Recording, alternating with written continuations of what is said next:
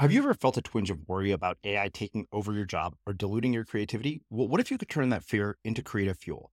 We've just published an amazing new ebook called The 4 Keys to Success in an AI World, and this is more than just a guide. It's a deep exploration into the human skills that AI can't touch, the skills that are essential for standing out and thriving, no matter how much technology evolves. We're talking about real differentiators here, like creativity, emotional intelligence, critical thinking, and much more. Inside, you'll find actionable insights and strategies to develop these skills, whether you're a creative person, a business person, or just simply someone who loves personal development. This isn't a story about tech taking over. It's a story of human creativity thriving alongside AI. Picture this, AI as your creative co-pilot, not just as a tool, but a collaborator that enhances your unique human skills. The 4 Keys ebook will show you exactly how to do that and view AI in a new way that empowers you instead of overshadows you. Transform your creative potential today. Head over to unmistakablecreative.com/4keys. Use the number 4, KEYS. That's unmistakablecreative.com/4keys and download your free copy.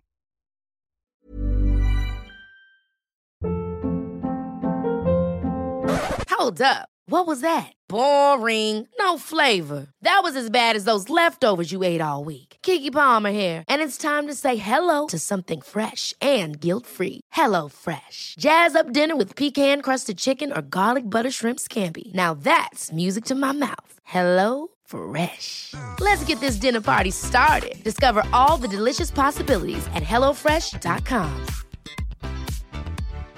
One size fits all seems like a good idea for clothes until you try them on. Same goes for healthcare. That's why United Healthcare offers flexible, budget-friendly coverage for medical, vision, dental, and more. Learn more at uh1.com.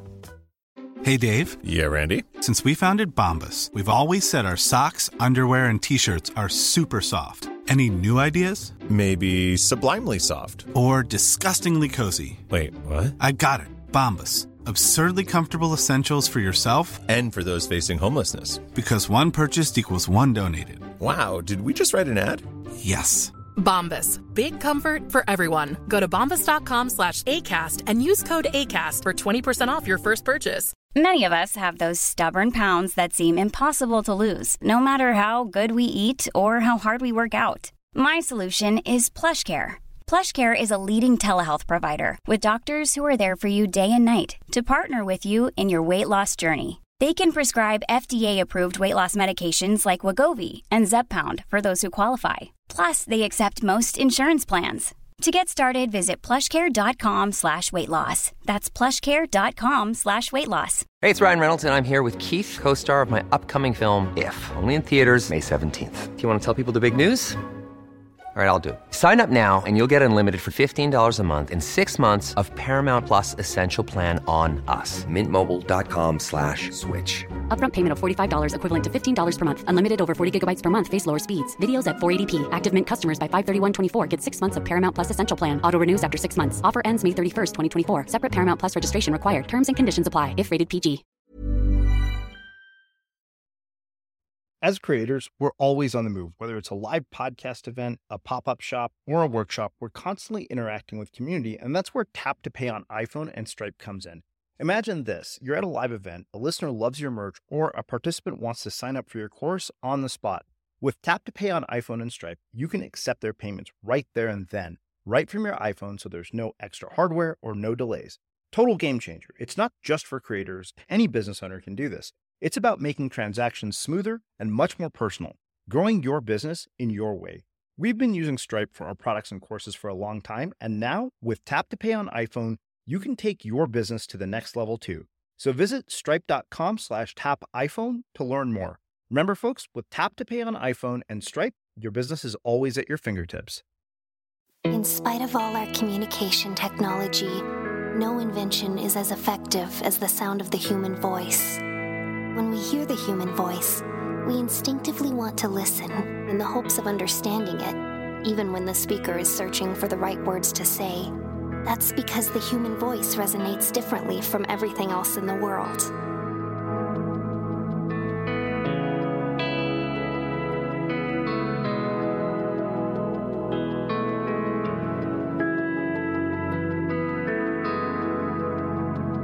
This is the Unmistakable Creative Podcast.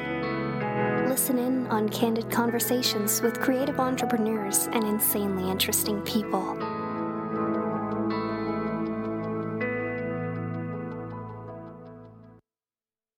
Today's episode of The Unmistakable Creative is brought to you by Selz. That's SELZ.com.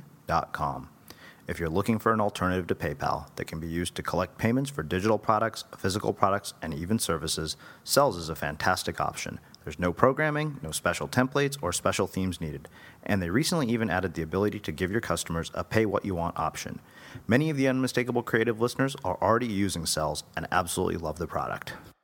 What makes people play at the top of their game? How does our ability to get into a flow state impact our work? Do supermen and extreme sports athletes have something that makes them tick differently than the rest of us? In this interview with Stephen Kotler, we get into an incredible discussion about the neuroscience of flow and the rise of Superman. Stephen, welcome to The Unmistakable Creative. Thanks so much for taking the time to join us. Thanks for having me. Yeah, my pleasure. I came across you by way of our former guest, Michael Fishman, and when he mentioned that you had written one of my favorite surfing books, I thought, yes, absolutely. I'd love to chat with Stephen. I was like, wait a minute, is this the same Stephen Kotler? So it's a real pleasure to have you here.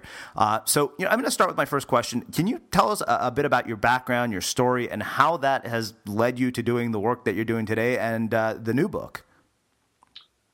Well, my background is I came out of college, out of grad school as a creative writer. I was a novelist, and I fell into magazine journalism essentially as a way to pay the bills until my novel started making money, and ended up switching into nonfiction fairly quickly after my first novel came out. But my early career, this was in the early 90s, and you could do any action sports. You could surf or ski or rock climb or do anything like that. There was work. And I wanted work, and I loved those sports, even though I wasn't very good at them. So I basically spent the first 5 to 7 years of my career chasing professional athletes around the world, across mountains and up walls and whatnot, and probably broke 100 bones along the way. No exaggeration. And that was sort of what led me that was half the story of what led me to where I am today. And the half of the story that led me there was, as I got into action and adventure sports, for example, I had been skiing my whole life. I started skiing when I was 4 years old. By the time I got to college, I thought I was an expert skier. I ski bummed after college, and then I got sent on my very first assignment to Chamonix with early extreme skiers, some Warren Miller guys. And I very quickly realized the gap between where I thought I was and where these guys were, like it wasn't even fathomable. They were doing stuff that looked absolutely impossible. It was magical. It didn't make any sense to me. And year after year, we kept all the journalists, all the people who were covering these activities, we kept saying, well, it's got to end. There's no way progression can keep going. What we're seeing is astounding. It doesn't make any sense. Possible feat after impossible feat keep getting done. And, it never slowed down. That was the first thing that kind of led to Rise of Superman. Is for almost 20 years, progression in these sports continued to go up and up and up. And in fact, if you treat action and adventure sports like a data set, you plot it on a graph, what you see is nearly exponential growth in ultimate human performance. And that's performance when life or limb is on the line. Nothing like that's ever happened before, right? Sports performance, it's slow, it's steady, it's governed by the laws of evolution. At no point in history does it quintuple in a decade, right? But and surfing, the sport we were talking about, all along, is a great example of this, right? Here's a sport that dates back 1,000 years. And between the 4th century AD and 1996, the biggest wave anybody that ever surfed is 25 feet. Beyond that, everybody agrees, from scientists to athletes, it's just impossible. And yet today we're pushing into 100-foot waves. Mm-hmm. So that was one half of the story. The other half of the story is in the middle of all this. When I was 30 years old, I got Lyme disease. And if you don't know what Lyme disease is like, it's sort of like the worst flu you've ever had crossed with paranoid schizophrenia. And I was in bed for years, almost 3 years. I was in bed. I couldn't move. I could barely walk. My mental function was completely gone. And by the end of it, the doctors had pulled me off medicine because my stomach lining was bleeding out. There was nothing more anybody could do for me. according to them. And I was suicidal because I wasn't going to get any better, according to them. And I was functional about 10% of the time. And it was just no way to live. And in the middle of this, when I was really serious about, killing myself, a friend of mine showed up at my door and demanded that we go surfing. And it was an absolutely ridiculous request. And she was just a pain in my butt and wouldn't leave. And after about a couple hours of this, I guess, I said, all right, whatever. I can always kill myself tomorrow. Let's go surfing today. And she drove me to Sunset Beach, which, as you know, is the wimpiest beginner wave in the world. It was summer, right? So the waves were even smaller because it was summer and the tide was out. And they literally had to walk me out to the break, literally like holding my arms. They brought a surfboard, the size of a Cadillac. And I sat down on it. And, it had probably been 5 years since I had surfed at that point. But a wave came, and it was maybe 2 feet high, but muscle memory took over, and I spun the board around, I paddled twice, and I popped up into another dimension. I mean, an absolute, my senses were incredibly heightened. Time had slowed to an absolute crawl. My vision felt like it was panoramic, and I felt amazing. I mean, I felt better than I had in years, and I felt so good that I caught 4 more waves that day, and after that 5th wave, I was totally disassembled. They drove me home. They put me into bed. People had to bring me food for 14 days because I couldn't walk to my kitchen to make a meal. And on the 15th day, which is the day I could walk again, I went back to the ocean and I did it again. And once again, I had this wildly altered state of consciousness and, felt great, came back, came home, and I did it again. And over the course of about 6 months, when the only thing I was doing differently was going surfing and having these very strange altered states of consciousness, I went from about 10% functionality back up to about 80% functionality. And in the middle of this, the core question was, what the hell is going on? And what I learned is the same thing that helped me go from absolutely, completely suboptimal back to normal in a crazy short period of time was the exact same thing that these other athletes were tapping into that was letting them push performance through the roof. And that's the state known to researchers as flow. Mm-hmm. So let's do this. Let's start at kind of the middle of this. I guess not exactly the beginning. I mean, I love that your life started out, as a creative writer and a novelist, and it's interesting because I see you taking a skill and apply it to a diversity of different things, which I think is absolutely necessary in the world that we live in today. The whole idea of sort of a set, straight and narrow career path, I think, has been just dismantled before our eyes. And as somebody who's been around this world for a long time, I'd really be curious to hear your thoughts on that. And then I want to start getting into the gist of the bulk of what I want to talk about, which is everything you've just mentioned. So do you want me to drill down into multiple career paths? Yeah, I mean, it seems like there wasn't really a set, you don't seem to have a straight and narrow path. And I don't think that most of us do. I totally agree with you. Obviously, there is no straight and narrow path at all. I don't know if there ever was, but certainly there isn't anymore. And I started out, as a journalist and as a novelist, went into fiction writing very quickly. In my career, when I published my first book, I'll tell you the story. I did a giant reading in Cleveland where I grew up, and 150 people had driven through a blizzard to get to the bookstore to hear me read from my first novel, and I bored the ever-living shit out of them.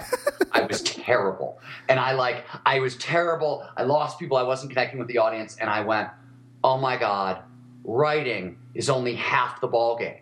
The other half of I have to figure out how to be on stage. I got to figure out how to perform. I have to figure out how to talk to journalists. I got to figure out how to talk on radio, how to, all those things were skills. And I very quickly realized that I never thought I was smarter than anybody. I just figured I could outwork anybody. And I just followed my curiosity in every direction. Whenever I teach writing, I always say, look, the name of the game is exploit your curiosity.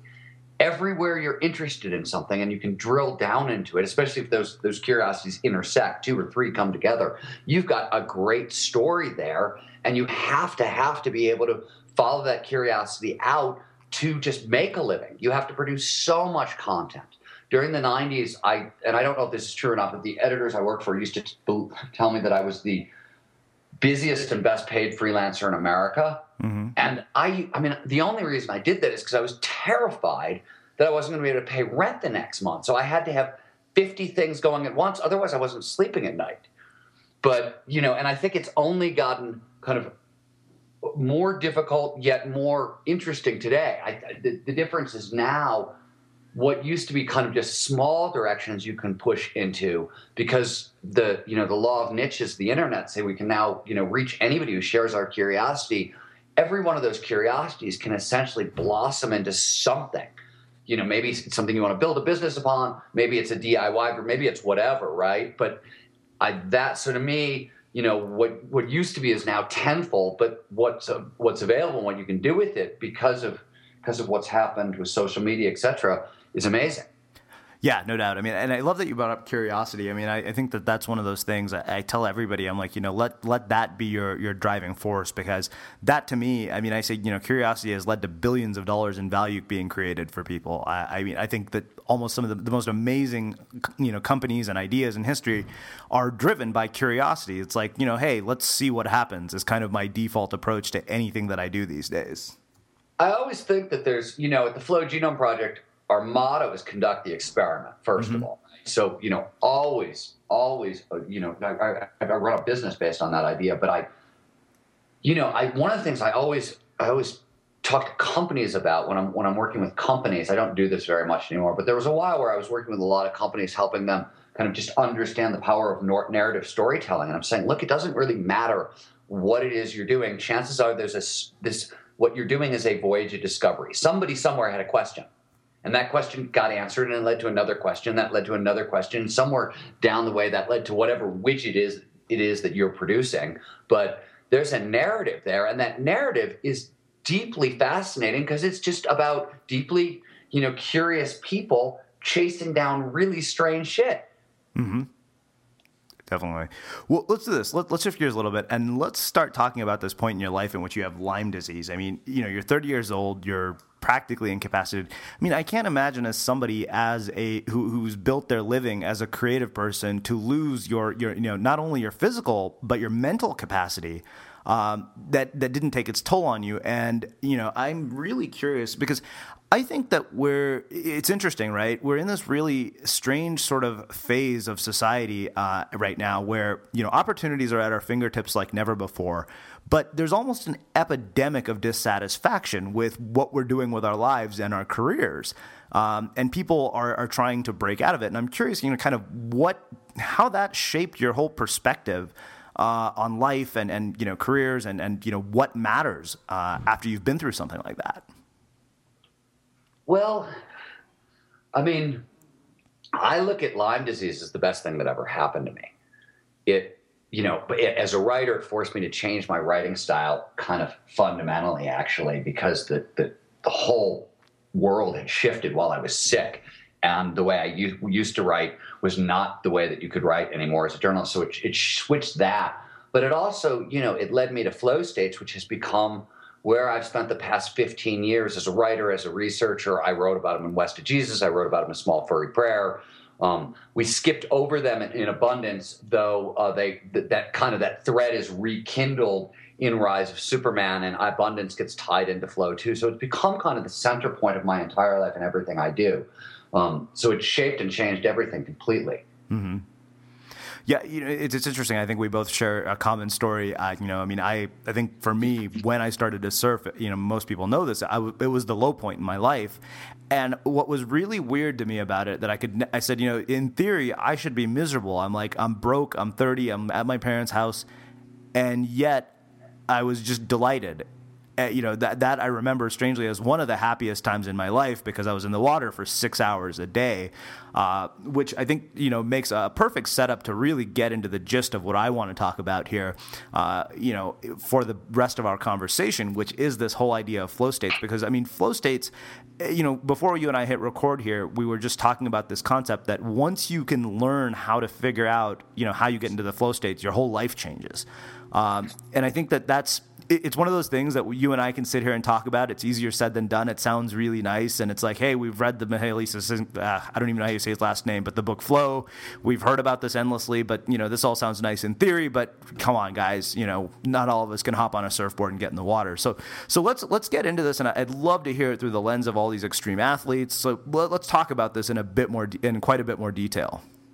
Well, let's start with the definition, right? What is flow? Mm-hmm. Technically, it's defined as an optimal state of consciousness where we perform our best and we feel our best, right? In the state, in flow, our focus tightens so completely on the task at hand that everything else falls away. So action and awareness start to merge. The doer and the beer become one in a philosophical sense. Your sense of self disappears. Time gets really wonky. It slows down sometimes, so you get that freeze frame effect like in a car crash. Sometimes it speeds up and 5 hours will pass by in 5 minutes. And all aspects of performance, mental and physical, go through the roof, right? And we knew this, we've known this, as you pointed out. Csikszentmihalyi coined the term flow back in the 60s and 70s. And by the way, he called it flow because in flow, that's really the sensation conferred. Every action, every decision leads seamlessly, fluidly to the next. It's very liquid state. It's like being swept up in the river of ultimate performance. Mm-hmm.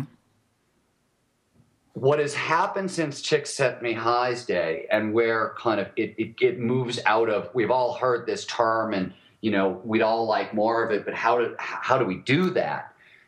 Is there has been an absolute revolution in neuroscience and technology, and we can now peer under the hood. We know, in a general sense, what's causing the state, and knowing what's causing the state has allowed us to work backwards to how do we get more of the state. And going from there, we get into the action sport athletes, because what they have figured out how to do is pack their lives with the triggers that bring on the state. And that's really what's driven performance. Mm-hmm. Well, let's do this. Let's reverse engineer this, because I'm guessing the question on everybody's mind is, okay, well, then how the hell does that apply to me? I'm not Srini and I'm not Steven. There's no ocean near me, and I'm not about to hop on a 70-foot wave. You brought up sort of figuring out what, these people have packed their lives with the triggers that cause these states. So let's break this down for the everyday person who basically is just kind of going through the motions of life. Is this accessible? And if so, how? So here's the great news. Not only is it accessible, it has been shown across the board to amplify performance every place, not just in athletics. Mm-hmm. So when Csikszentmihalyi did his original research, one of the core findings was flow is ubiquitous. Everybody anywhere can experience the state, provided certain initial conditions are met, right? And so, for example, the amplification we're seeing in action sports, that's just one version of what we're seeing. McKinsey & Company, the big business research firm, did a 10-year study recently where they looked at top executives in flow, and they found that top executives report being 5 times more productive in flow than out of flow. The reason action and adventure sport athletes have hacked the state so spectacularly comes down to necessity, right?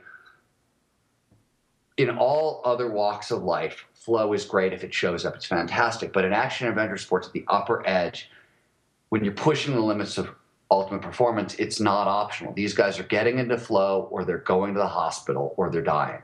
Mm-hmm. And a lot of them have died. You know what I mean? This has been a bold and brave quest to kind of hack this state.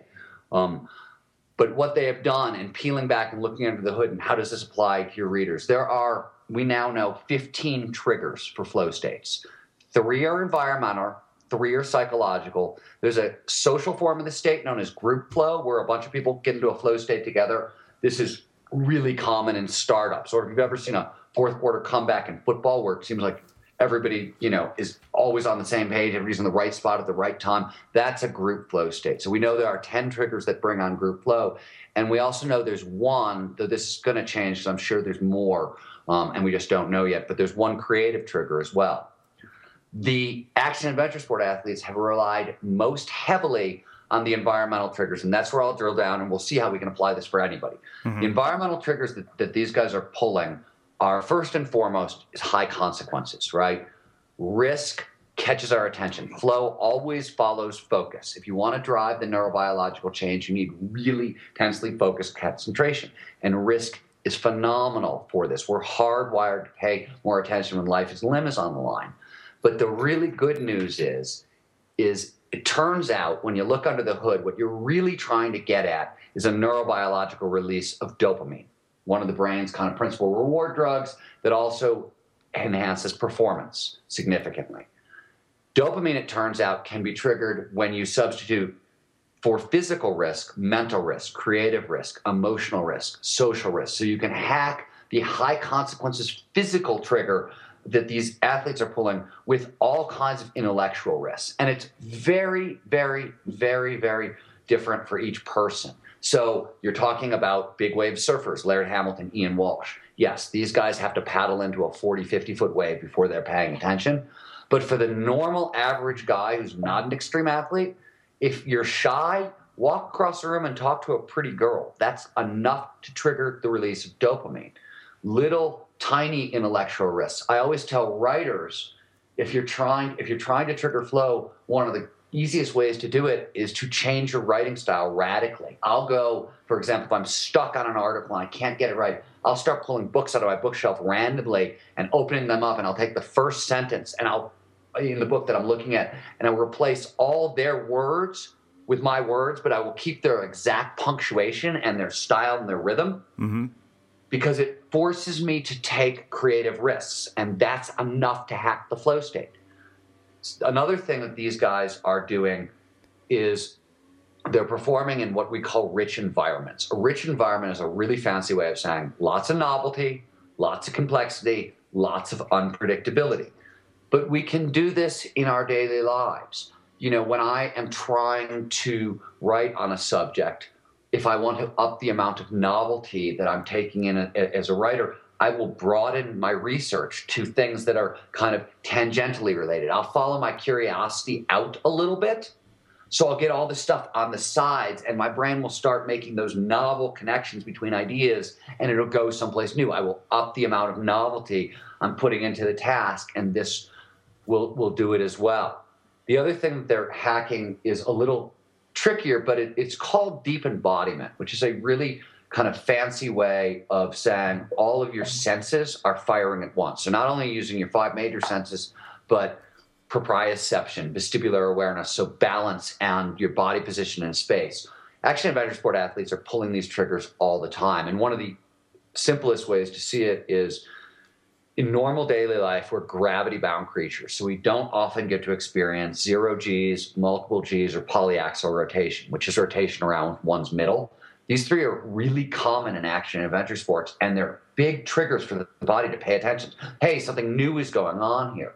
But there are all kinds of ways to train up deep embodiment. All you're trying to do is drill down into your concentration scheme. So you can, yoga trains up deep embodiment. Almost any kind of physical practice where you're aware of your body. A lot of meditation techniques as well. So you can essentially have workarounds for these same triggers the action and adventure sport athletes are pulling, and just incorporate more of them into your daily life. And I just gave those 3 because the environmental triggers are specifically the ones that these athletes are pulling more than other people, right? The other triggers are everywhere and easy to pull. Like they can be incorporated in anything. They have nothing to do with sport or athleticism. Mm-hmm. I love that. I mean, it's such an interesting way to look at this, because I think that, no question in my mind that the first thing I thought was, okay, well, this sounds all well and good if you're an extreme athlete. But, I want to go ahead. Sorry. I'm sorry. Please. I want to dig a little bit deeper into this idea of risk, right? I mean, you talked about, all these different risks, creative risks. And it's funny because, I mean, the biggest risks I've taken with my writing were, honesty. And it's strange, right? The more vulnerable and the more honest I became, the more I actually wanted to do it, the more addictive it became. There was something about it that I couldn't get enough of. It was like, wow, I'm like, this is scary. I can't believe I just put this out there. And sometimes I thought, this is a disaster. I really shouldn't put this out. And then you do, and it resonates like never before, and it becomes somewhat addictive. But I think that what I'm really curious about is how you build a tolerance for risk. Because, we're talking about people like Laird Hamilton. I mean, I can tell you this. I can get out and I can surf a 6 to 8 foot day. Once we get above 8 feet, I look at the water and I'm like, that probably is a day when I shouldn't be out there. I know, because I almost drowned on a 13-foot day in Nicaragua. Let's talk about this more. We'll get into. We'll be able to cover a bit of ground here, because let's talk about one of the psychological triggers, which will also explain why surfing is such a hard sport, and answer your question. So, one of the psychological triggers is what's called the challenge skills ratio.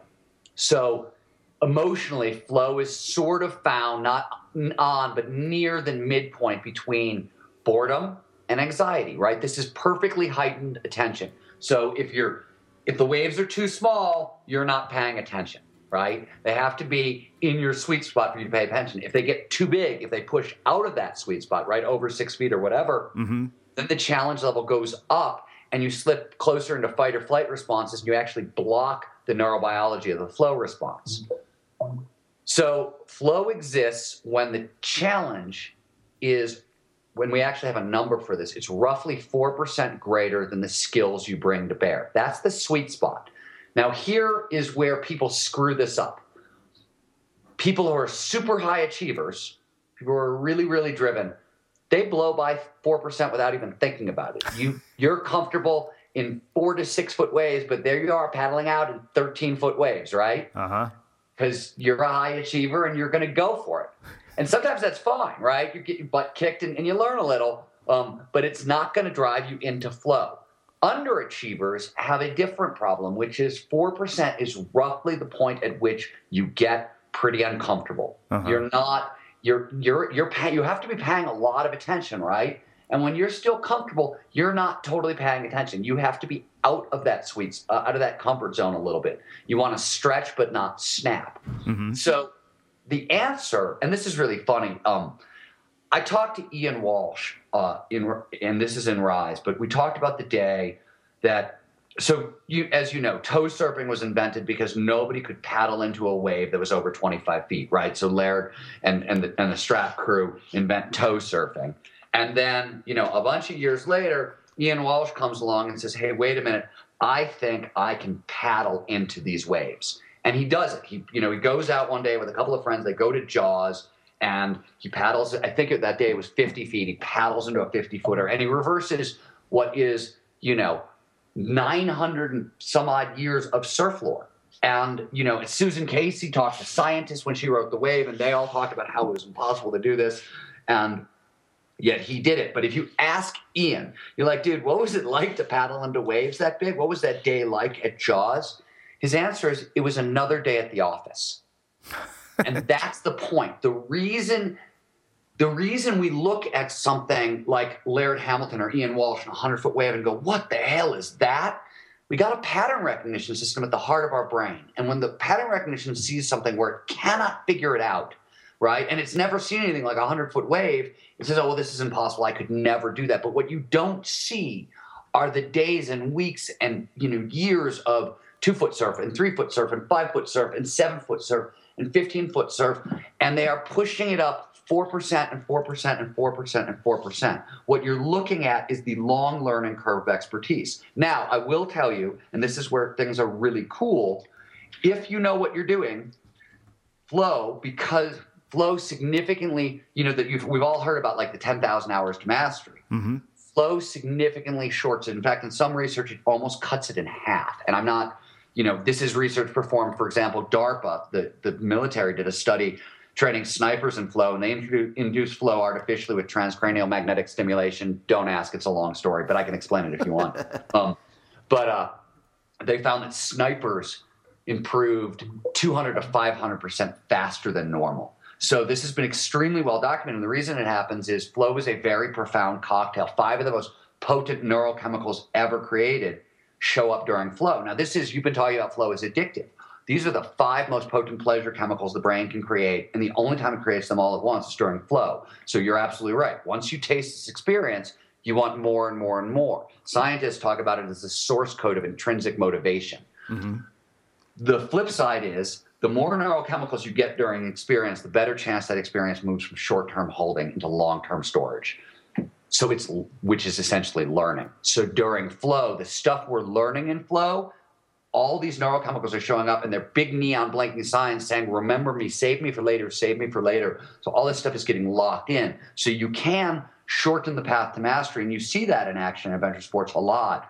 But the other side of the coin is, to get back to your original point, when you're looking at what they're doing, these are guys who have leveraged flow very specifically. They've figured out exactly what their sweet spot is for kind of maximum attention, and they have remained fiercely, fiercely true to that for long periods of time. And I have to tell you, by the way,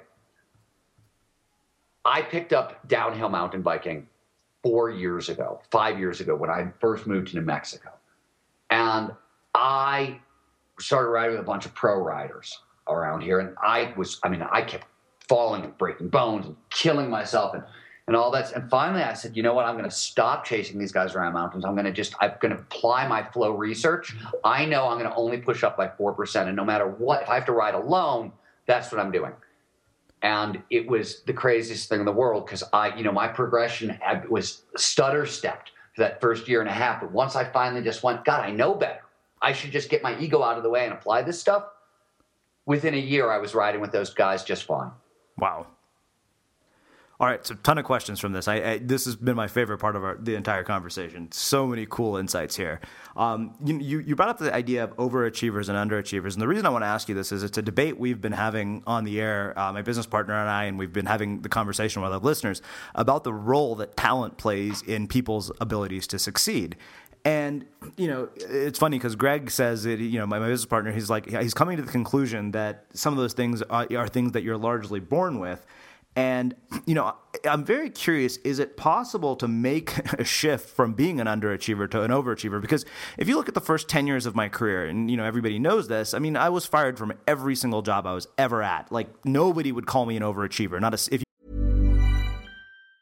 If you thought the only way to get a more defined jawline with natural-looking results was through surgery, think again. Juvederm Volux XC is a non-surgical injectable gel filler that improves moderate to severe loss of jawline definition and can help you achieve natural-looking results with little downtime. Even better, this improved definition lasts up to 1 year with optimal treatment. No maintenance required. Improve jawline definition for a smooth, sculpted look with Juvederm Volux XC. For important safety information and to find a licensed specialist, visit Juvederm.com. That's JUVEDERM.com. Not for people with severe allergic reactions, allergies to lidocaine, or the proteins used in Juvederm. Common side effects include injection site redness, swelling, pain, tenderness, firmness, lumps, bumps, bruising, discoloration, or itching. There's a risk of unintentional injection into a blood vessel, which can cause vision abnormalities, blindness, stroke, temporary scabs, or scarring. Talk to a licensed specialist to find out if it's right for you.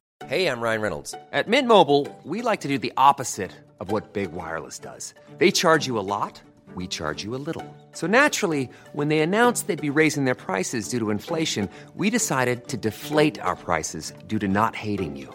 That's right. We're cutting the price of Mint Unlimited from $30 a month to just $15 a month. Give it a try at mintmobile.com/switch. $45 up front for 3 months plus taxes and fees. Promo rate for new customers for limited time. Unlimited more than 40 gigabytes per month. Slows full terms at mintmobile.com. Ever catch yourself eating the same flavorless dinner 3 days in a row? Dreaming of something better? Well, HelloFresh is your guilt-free dream come true, baby. It's me, Keke Palmer. Let's wake up those taste buds with hot, juicy pecan-crusted chicken or garlic butter shrimp scampi. Hello Fresh. Stop dreaming of all the delicious possibilities and dig in at HelloFresh.com. Let's get this dinner party started. Here's a cool fact. A crocodile can't stick out its tongue. Another cool fact, you can get short-term health insurance for a month or just under a year in some states. United Healthcare short-term insurance plans are designed for people who are between jobs, coming off their parents' plan, or turning a side hustle into a full-time gig. Underwritten by Golden Rule Insurance Company, they offer flexible, budget-friendly coverage with access to a nationwide network of doctors and hospitals. Get more cool facts about United Healthcare short-term plans at uh1.com. Hiring for your small business? If you're not looking for professionals on LinkedIn, you're looking in the wrong place. That's like looking for your car keys in a fish tank. LinkedIn helps you hire professionals you can't find anywhere else, even those who aren't actively searching for a new job but might be open to the perfect role. In a given month, over 70% of LinkedIn users don't even visit other leading job sites. So start looking in the right place. With LinkedIn, you can hire professionals like a professional. Post your free job on linkedin.com/people today. As creators, we're always on the move. Whether it's a live podcast event, a pop-up shop, or a workshop, we're constantly interacting with community, and that's where Tap to Pay on iPhone and Stripe comes in. Imagine this. You're at a live event, a listener loves your merch, or a participant wants to sign up for your course on the spot. With Tap to Pay on iPhone and Stripe, you can accept their payments right there and then, right from your iPhone, so there's no extra hardware or no delays. Total game changer. It's not just for creators. Any business owner can do this. It's about making transactions smoother and much more personal, growing your business in your way. We've been using Stripe for our products and courses for a long time, and now with Tap to Pay on iPhone, you can take your business to the next level too. So visit stripe.com/tapiphone to learn more. Remember, folks, with Tap to Pay on iPhone and Stripe, your business is always at your fingertips. You asked any of the people I had worked for, with the exception of maybe my first boss, because he could see there was something, overachiever. Let me ask you a simple question. Sure. How many of those activities were driving you into flow? It sounds like in talking to you, right? No, none of them. Right. So, I mean, the difference is, I mean, if you want to move from an underachiever to an overachiever, simple. Figure out what in your life is causing, you the most flow, and do more of that. Keep following that thread, right? That's how you make the transformation, because you're talking about, and we talk about this all the time in the Flow Genome Project. Great example is exercise, gym memberships. Gyms have this business model, right, where all these people, New Year's resolutions, guilt and vanity are driving them into the gym. And by February, they're all gone, right? There's like a 15% retention rate and everybody else drops away. Mm-hmm. Guilt and vanity are horrible, horrible drivers. Money is a great driver up until that you make enough money to have your basic needs met. But once you have that with a little left over, the science also shows it stops being a great driver. From that point on, the only things that really matter most are autonomy, mastery, and purpose. And when you put all those three things together, you get flow states. Mm-hmm. So, you figure out what it is that is causing you the most flow, and you do it in multiple areas, right? Like, you have flow from surfing and you get flow from writing.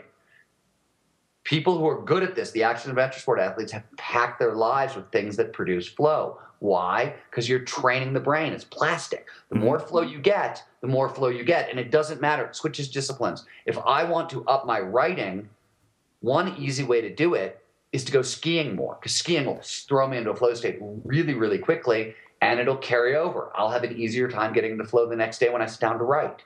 Mm-hmm. Well, it's funny. I mean, none of this is shocking to me because, it's interesting. You talked about how the transformation occurs by paying attention and focusing your efforts on the things that produce more flow states, because that's exactly what happened to me. I always said surfing started as just surfing, and it started to bleed into every other area of my life. It was kind of the driving force. It was like, okay. And, even for writing, it's like the days that I've been in the water a lot, the writing is 1,000 times better, and it's a lot easier. Well, and by the way, Teresa Mobley, who's a researcher at Harvard, discovered, let's just take creativity. Creativity is massively amplified in flow for a whole variety of reasons. Neurobiologically, the neurochemicals that show up, for example, dopamine and norepinephrine, not only do they enhance focus, but they lower signal-to-noise ratios in the brain, which means they up pattern recognition, which is your ability to link ideas together. Anandamide, which is another neurochemical that shows up during flow, expands the database searched by the pattern recognition system. So normally when you ask the brain a question like, solve this sentence for me, it's going to search kind of nearby local networks. It's not going to search the whole brain.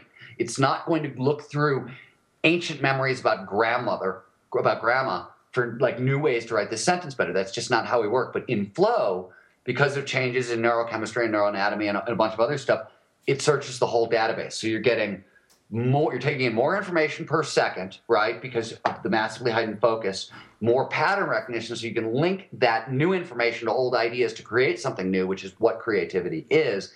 And the database being searched by the pattern recognition system is so much larger.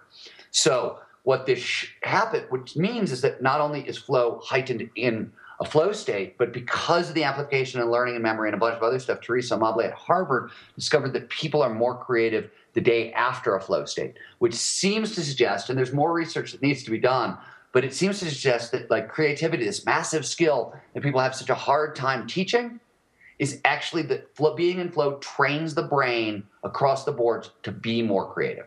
Mm-hmm. So you're not only just, and the heightening in the state, I just want to get back to this for half a second. We just did a preliminary survey. We've seen some really crazy statistics on how much is creativity heightened in flow, really, really whack stuff. And we couldn't figure it out, so we decided to do our own research on this, and we sent out a giant survey.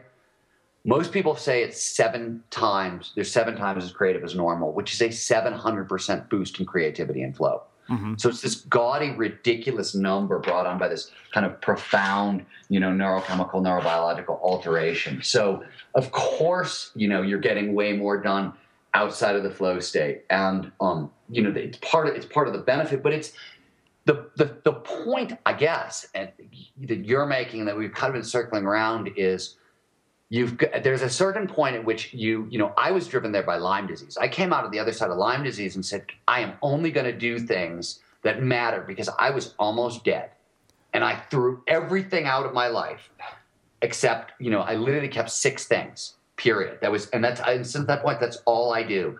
And all except for one, and that one is sort of the hardcore, just driving my business forward stuff that doesn't tend to produce a lot of flow. All the other 5 are flow triggers. Mm-hmm. So, you have to, at a certain point, make that leap of faith, right? You got there because the economy sucked in 2009 and you didn't have a choice, right? You were just like, I'm going to surf all the time. And suddenly it opened all these other doors. That was essentially, I came out of Lyme surfing and writing. And I was like, these are the 2 things that matter most. This is all I'm doing from this point on. And everything else is just going to, take care of itself, or I'm not going to bother. I mean, what the hell? I was almost dead. Mm-hmm. Well, let me ask you this. On that note, it's funny. I was reading Stephen Pressfield's The War of Art this morning. Part of my morning routine is to start with sentences from a few good books. And I got to this section where he talked about sort of, people find that, being close to cancer or near-death experience or whatever it is, or something traumatic happening, or something, a significant emotional experience occurs in their life that causes them to start searching for the things that produce flow. And I'm wondering, is that significant emotional experience necessary? And if so, and you don't have trauma or something that is a trigger for it, how do you bring it about? So that's a really interesting, smart question. And I don't know, but let's talk about one other, but let me take a stab at something. So one of the other things that causes flow is large portions of the prefrontal cortex shut down. So the prefrontal cortex is where your ego lives, where your sense of self lives. Why does time get wonky in flow? Because time is calculated all over the prefrontal cortex, and as parts of it start to shut down, we can no longer separate past from present from future, so we're plunged into this elongated now. The whole point of this is one of the things that happens in flow, is your dorsolateral prefrontal cortex shuts down. That's the inner critic. That's the voice in your head, that nagging, doubting, fearful voice that's always there. It goes away in flow. Literally, that part of the brain winks off. One of the reasons the trauma, the kind of horrible emotional thing that you're talking about seems to maybe bring it on more is when you have those really difficult experiences. We know, research shows that we're far more empathetic. We are far more open, we're far more vulnerable, which is to say your ego, your inner critic, is already partially shut down. So you may be, and this is hypothetical, you may be more susceptible to what they call transient hypofrontality, which means the temporary deactivation of the prefrontal cortex. You may be more open to that. The problem that most people have, and this is where I think trauma gets at that, is you can't use the mind to get away from the mind, right? You can't, all the self-help stuff, all the psychological stuff, the 20th century, the talk therapy, get down with your emotions, all this stuff, all you're doing is trying to use the self to run away from the self. And it doesn't work, right? The self is a tar baby. You can't do it that way. So I think the trauma makes you more vulnerable and more open to these experiences. But I think the point is that openness itself may be the trigger we're looking for. It certainly seems to be if you go back to deep embodiment, one of the ways you can train up deep embodiment is literally by the practice of what the Buddhists call openness. And what that really means is you're just listening to all the different sensory streams at once. You're letting all the information come in and trying not to judge it. That's a very egoless process. It shifts the ego to the side and it focuses your attention in the moment and on a lot of stuff at once. So it may actually be a fairly simple hack to get around that trauma, but you are right. It usually gets brought down by something. But I think that's a courage problem. I think the trauma is about, it lets you know how short life is, and you stop focusing on anything that doesn't have fundamental intrinsic value. And if it's got fundamental intrinsic value, almost by definition, it's going to trigger flow. And, people talk about passion all the time, right? Figure out what you're passionate about. Got to remember what's actually being said here. What you're passionate about is that stuff that grabs and holds your attention, because the passion is really a combination of really focused attention and flow, right? That's really what the recipe is under the hood. Mm-hmm. And belief, passion, all these things, these are just focus hacks. They're ways to tell the brain to pay a lot more attention. So again, I think the way around that stuff is simply by just hacking attention. Why wait for your life to fall apart? It's gonna. But the other thing is, I think most people, sooner or later, we see this all the time. Top executives, executive burnout is a really, really, really big problem. Usually early in your career, there's lots of exciting stuff going on, lots of stuff that, drives a lot of flow. But as you get more advanced and more advanced, you get pushed out of your challenge skills sweet spot. The workload gets too high. You can't get into flow as easily, and you burn out. And the secret is to, of course, take it back. You don't have to get a new girlfriend and buy a new car, but you do have to, start finding more flow. Uh-huh.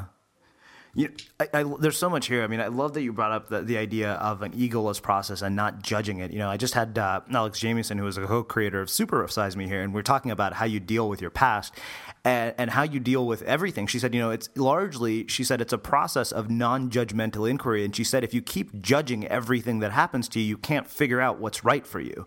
And to me, I'm realizing, it's really interesting to hear, you talk about the voice in your head being shut off, because I know the moment I drop into a wave, somebody asked me once, what are you thinking about? And I said, absolutely nothing. And that is why it is so damn addictive.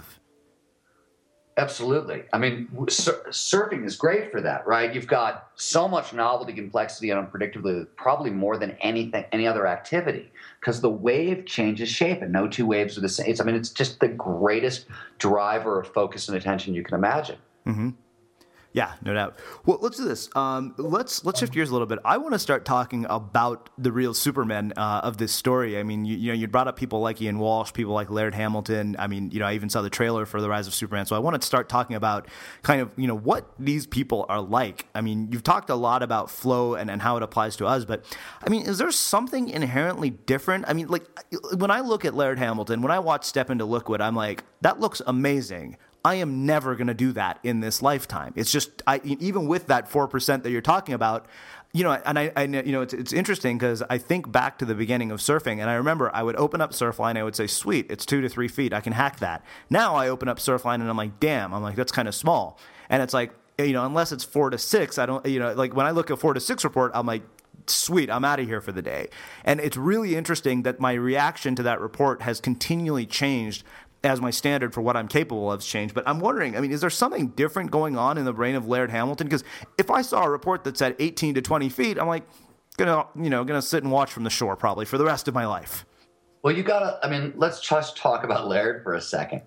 Laird's father was Bill Hamilton, who was one of the most stylish and revered surfers of his day, right? Laird's adopted father. Laird was out at Pipeline when he was 4 or 5 years ago. The lifeguards used to have to rescue Laird about once a week at Pipeline because he had get caught in some undercurrent and he pulled out. So that was his normal.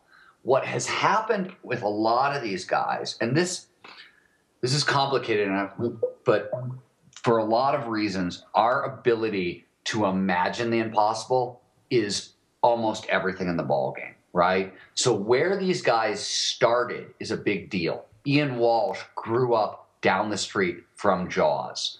A lot of these guys grew up in the mountains. They grew up, getting used to extreme vertigo and things like that before they were, 9, 10, 11 years old, before their brains were fully formed. The thing about kids is one of the reasons you're seeing so much performance in action adventure sports is every place else in the world, flow hacking has sort of become optional.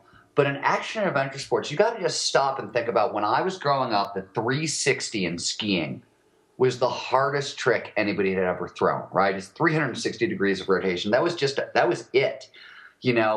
Go back a couple of years and, guys started throwing like triple off-axis flips with 4 spins. That's 7 times as much rotation, and that's the new normal, right? That's what these guys are being born into, and they're also being born into an environment where flow hacking, how do you get into the state, how do you play the mental game, is taught at a really basic fundamental level. I mean, everybody made a huge deal about one of the guys who, Mike Gervais, is the high-performance psychologist for the Seattle Seahawks.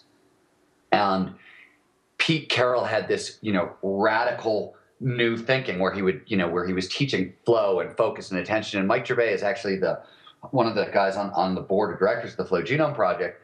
And this was a revolution in football. They never thought to do this before. And yet, in action adventure sports, kids of 6 and 7 are being taught these tricks. So they're growing up in a world where flow hacking is part of the language and where they're seeing the impossible done at such an early age.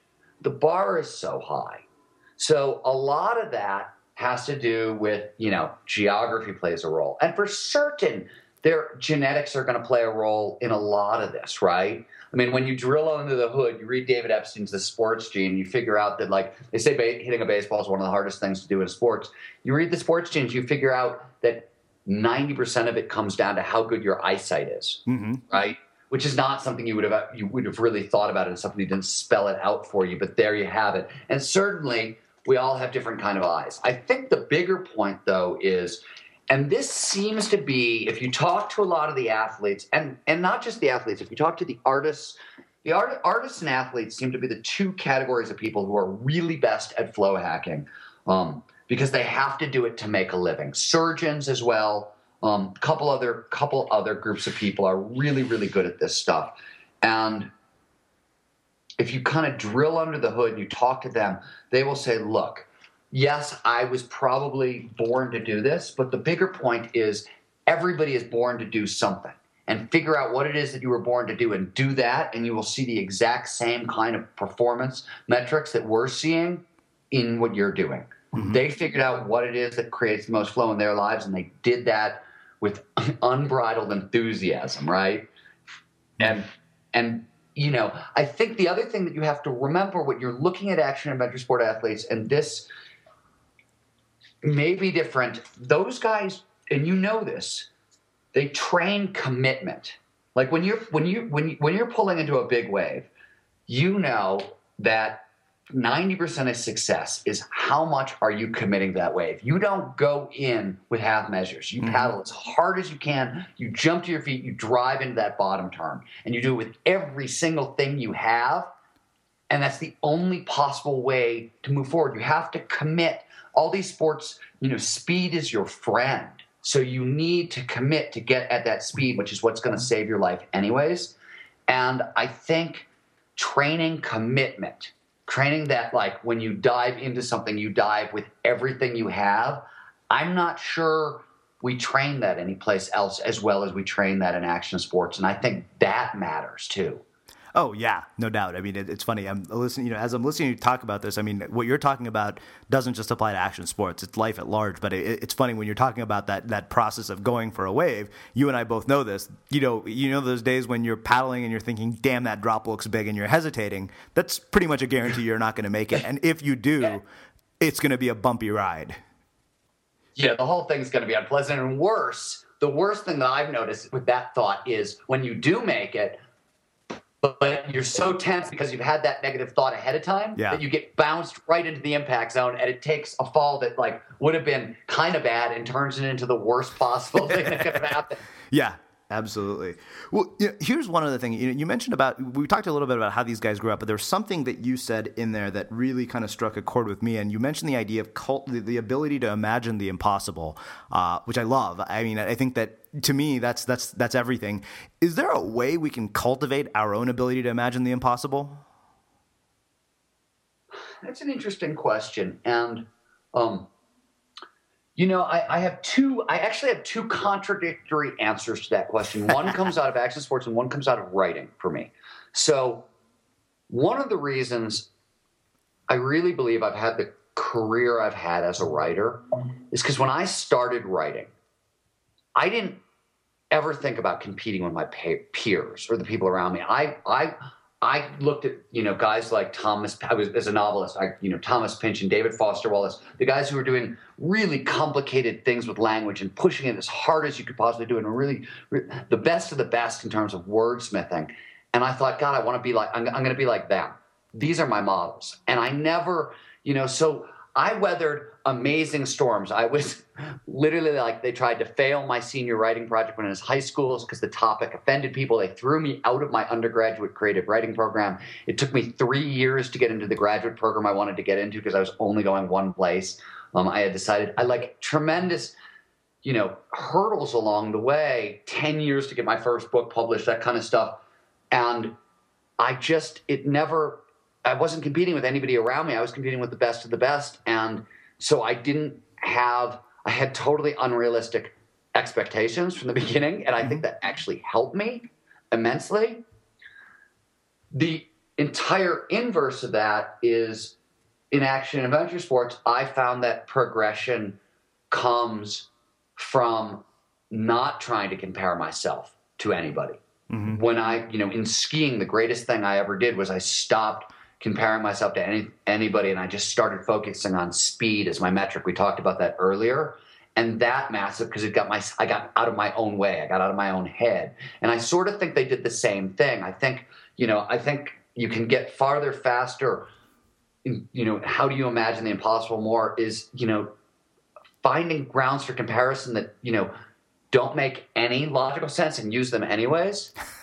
Sort of was helpful to me. But I mean, the other thing is also, there's a lot to be said in action sports. If you trace this revolution in the beginning, it was literally the availability of the affordable VCR that changed the game. If you want to look at what are the two things that started driving this massive progression, two things did it. One was kind of the birth of the free skiing, free surfing, free riding movement, which freed people from competition and said creativity and innovation is the point, which led to way more flow than I want a better time in this race. That was one thing. And the other thing was the availability of affordable VCR, because suddenly people could not only see the impossible being done, they could rewind. They could slow things down and they could break it down, and it became this amazing performance tool. You talk to Ian Walsh about Jaws. He says the most incredible thing is I get home from a session at Jaws, somebody has already uploaded the footage to the internet, and I can immediately begin reviewing my footage from the day, seeing how I did and improving my performance while I'm eating my dinner.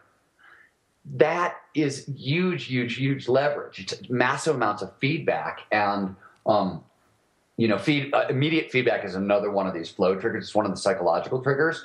But the fact that we are now having kind of visual ways to do that in action sports, I think, is driving it. I don't know if any of this is answering your question, but I'm sort of circling around it. No, this is phenomenal. It's I love it, and it's brilliant.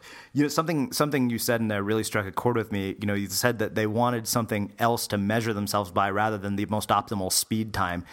And man, I think that when you open up yourself to being measured by things other than the metrics that we've determined say you're successful, like even in the world of like online stuff, it's like, hey, my metric is, how many people read what I do.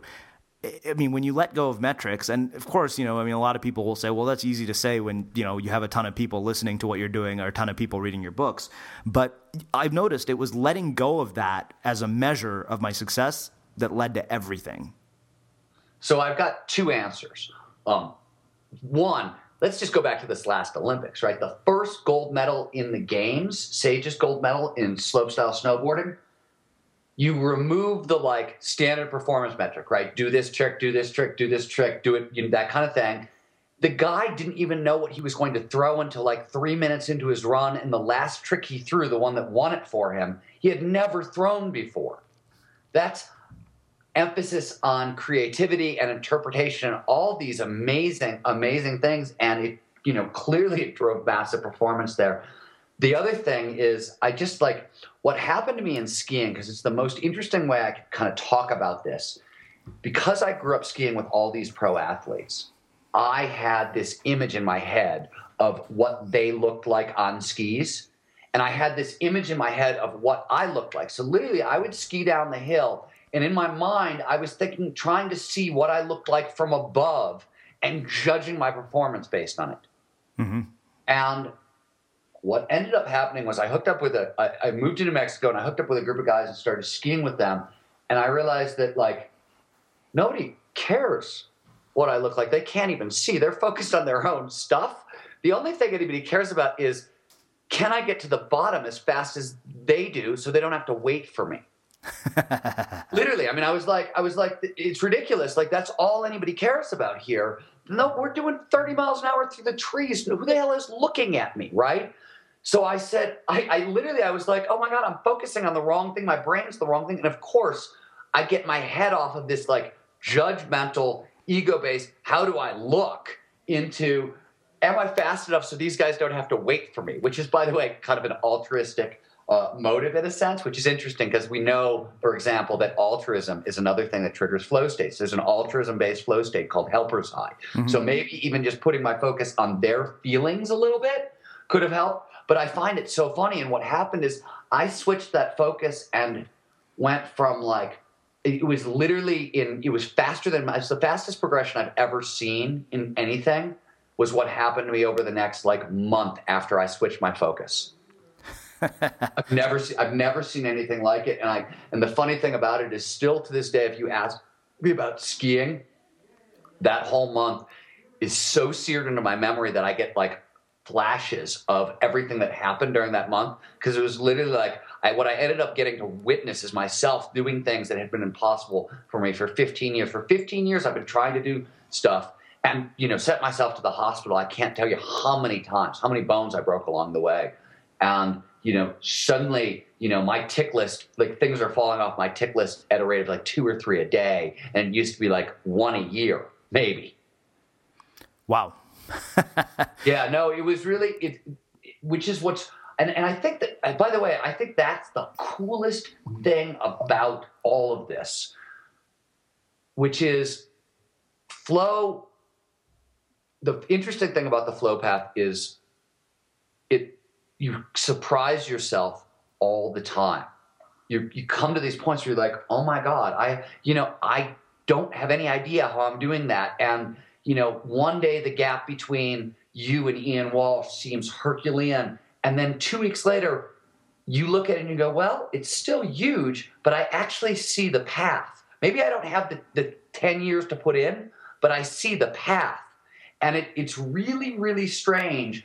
And that's the thing about accelerated learning, right? These states are massively accelerated learning. It comes in surprising ways, and you find yourself a lot farther, faster than you ever thought was possible. And you don't really know how you got there. And of course you don't, because what's happening in flow is your subconscious is essentially taking over for your conscious mind, right? That's all that's really happening is your extrinsic system, your conscious mind is shutting down, and your intrinsic system is taking over. This is happening for efficiency. Literally, the brain is trying to conserve energy.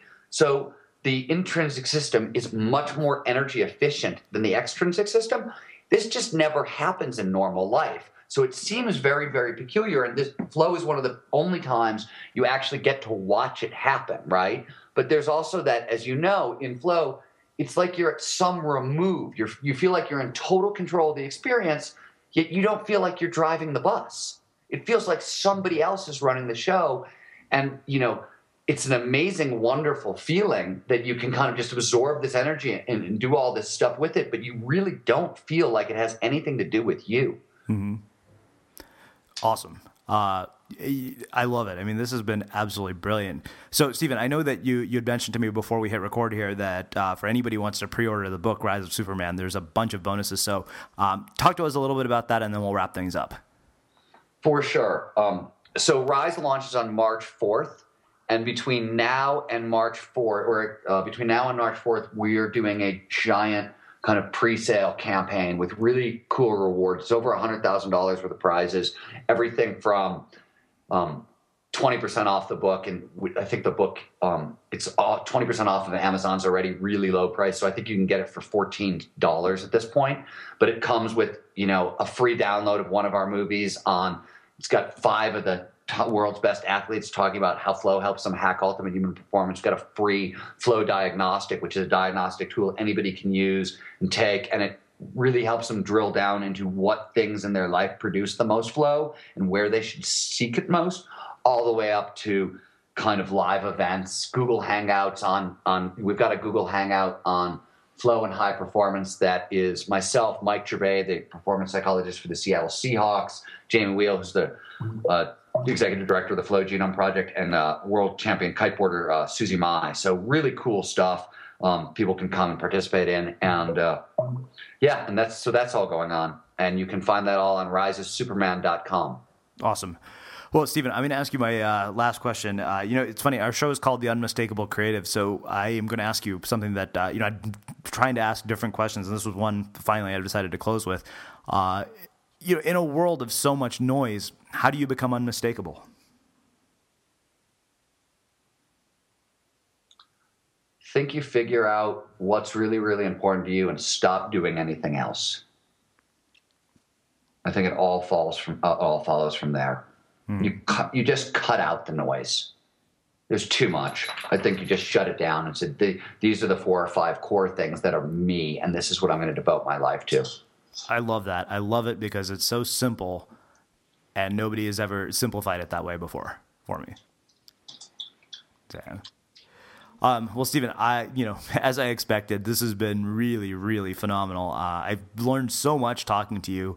It's just been, one of my favorite conversations I've had on the show. So I can't thank you enough for taking the time to join us and share some of your insights with our listeners here at Unmistakable Creative. For me, it was my pleasure. It was super fun. Thanks for having me. And for those of you guys listening, we'll wrap the show with that. Today's episode of The Unmistakable Creative has been brought to you by Selz. That's SELZ.com. Selz gives you the freedom to sell from any website quickly with no programming, no special templates or special themes needed, while giving your customer a completely seamless experience. Thanks for listening in on another candid conversation at The Unmistakable Creative. Embrace your inner misfit. Express your creative voice. And remember, the goal isn't to live forever, but to create something that will.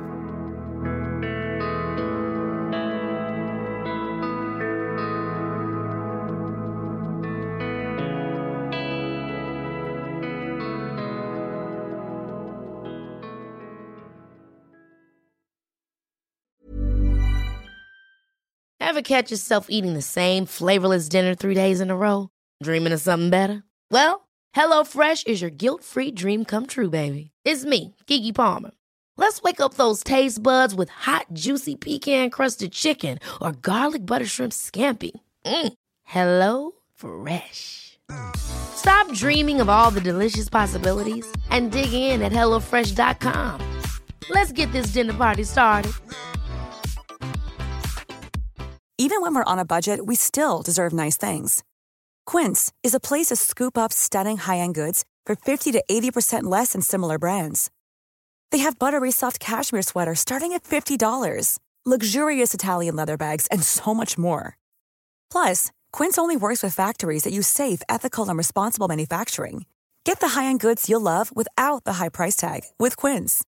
Go to quince.com/style for free shipping and 365-day returns. Have you ever felt a twinge of worry about AI taking over your job or diluting your creativity? Well, what if you could turn that fear into creative fuel?